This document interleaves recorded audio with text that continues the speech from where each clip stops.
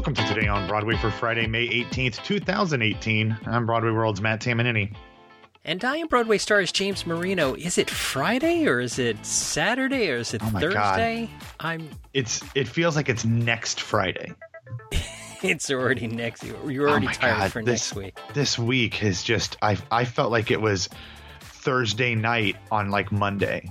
So I don't know about you guys, but I do have to apologize up front. There will be no Deadpool reviews in this because I'm about 1 hour and 23 minutes away from seeing it as we record. So we'll get you the Deadpool spoilers maybe a little on next episode. So I apologize about that. But in the meantime, go back in this very podcast feed. Natalie has the latest theater throwback looking at the origins of Godspell's off-Broadway run. So that is in this feed. Happened at 5:55 on Thursday afternoon, James. You know, time is a flat circle. Did you know that Broadway Radio, our international audience grew yesterday? By one? By one, yes. Did you know that? I did not. I didn't look. What country? Our friend Rob Johnston got called to Guam. Whoa! He went to Guam for work. He got an emergency call, got on a flight to Japan. He said he stacked up with as many podcasts as he could listen, as he could get onto his devices, and jumped on a plane to Japan and then hopped to Guam from there. I'm not sure. Yeah, you fly from Japan to Guam, but I guess they don't have anyone that can work on movie theater projectors in Guam or Japan? You know, he's a man in demand. He's a really high-end person. That's apparently so. All right, good for you. Yeah. All right, so first up, we got the announcement yesterday about two big off-Broadway musicals for later this season. Yes, we did. One is a revival and the other is a new show. Starting first with the revival, because this is the one that everybody's talking about. Yesterday, the Roundabout Theater Company announced that they would be producing the Fiasco Theater Company's production of Stephen Sondheim's Merrily We Roll Along, beginning on January 12th of 2019. Listeners will likely remember that back in 2015, Fiasco's production of Into the Woods was a massive critical and commercial success for Roundabout, eventually sparking a national tour. That production was incredibly stripped down. Actors playing multiple roles. I believe there was just one piano and the other instruments were played by cast members, I believe. James, did you see this one? No, I did not see this one. I missed this one. Okay. Anyway, it was well received, lots of awards. After that fact, though, Fiasco was named RTC's company in residence and has been working on Merrily via workshops and labs and readings and stuff ever since. Now, as I said, James, Fiasco does things a little differently, but I think because of the content of Into the Woods and the fact that that show is done professionally and regionally and academically all the time, I think most people accepted the company's interpretations because they're used to seeing more traditional productions of that property. However, I know I don't know if you have, James, I've encountered some resistance to the Fiasco approach to Merrily specifically. Some Sondheim aficionados might not be on board with them bringing the same sensibility to this one as they were Into the Woods. What do you think? Have you heard similar things, or do you think it's much ado about nothing? Do you remember yesterday's show when we talked about encores and the purists? I blocked it out. Just completely blocked it out. Yes, I remember. Yes. So I saw lots of complaints today of folks who are big musical theater fans who are not happy that Fiasco is doing Merrily. And I'm so excited that there's a Merrily production. Yeah. I don't care who's doing it and how they're doing it. I'm excited that there's a Merrily production, but I do see lots of people that are alarmed, concerned, hair on fire, running around, whatever. If I had hair. No, I think one of the things is that a lot of people know that there has been a production of Merrily that has been trying to get to maybe not Broadway, but to New York. It started in the UK, and I believe it was actually filmed and screened in theaters here as well. Then they brought the production over to the Huntington Theater in Boston, and this is just off the top of my head. I wasn't going to talk about this, so I think that's where it was. People were hoping that production, whether with that cast or not, would come up to New York. Now that seems like that option is completely dead now that Fiasco's Merrily is coming. But I, for one, I'm going to try to see it. Try to make sure I have a trip that overlaps with this, because you just don't get a chance to see Merrily done almost ever, let alone off Broadway with a company like at Roundabout, whether or not a more untraditional approach like Fiasco's is behind it or not. It's Merrily, and so go to see it. I mean, we never get a chance to see Merrily, and this is interesting. My friend Stephen Farrow posted on Facebook that Imelda Staunton said that she's not doing Follies when it returns. So there's other in the UK. In the UK. Yeah. So it's. I have a dream. I'm pointing out that nothing is guaranteed in life. You know, you don't go to war with the Follies that you wish you had, or something like that. Well, I thought you were saying that the reason she might not be returning to Follies when the show remounts in the West End is because maybe she's coming over to this side of the pond to do another musical revival for Roundabout. Maybe not. Maybe. Anyway. Maybe not. Yeah. Okay. On to that other musical that we talked about. This one will be part of the Atlantic Theater Company's season coming up here soon.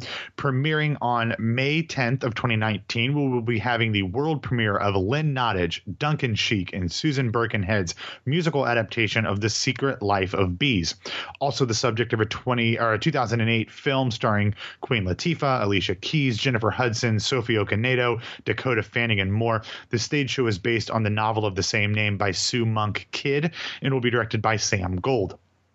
Set in South Carolina in 1964, Lily Owens is a restless white teenager who struggles with her merciless father and the haunting memory of her mother's death. When Rosalind, a black caregiver, is beaten and jailed for asserting her right to vote, Lily's rebellious spirit is ignited. The musical is one of 4 shows to be written in whole or in part by women in the Atlantic 6-show season. The rest of the slate includes Danya R. Love's Fireflies, Abby Rosenbrock's Blue Ridge, Amy States, Eddie and Dave, Florian Zeller's The Mother, starring Oscar nominee Isabelle Huppert, and Carla Ching's Nomad Motel, Hotel Motel Holiday Inn.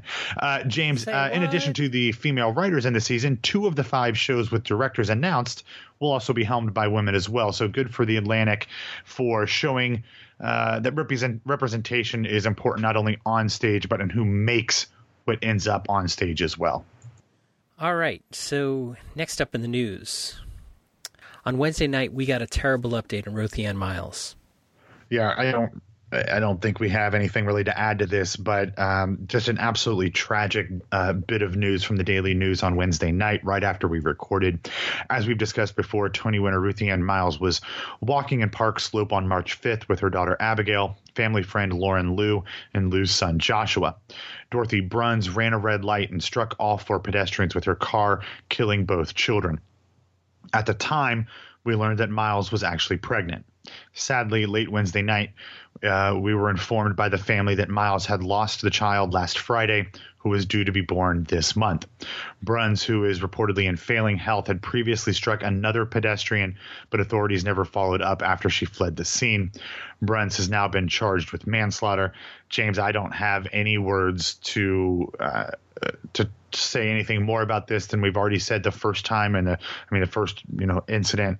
Just our hearts go out to Ruthie and her family, and if you pray, do it. If you don't, find some other way to send good thoughts to them, because I can't even begin to imagine what this must be like. Yeah. All right. What else do we have? There's no good transition here. So yeah.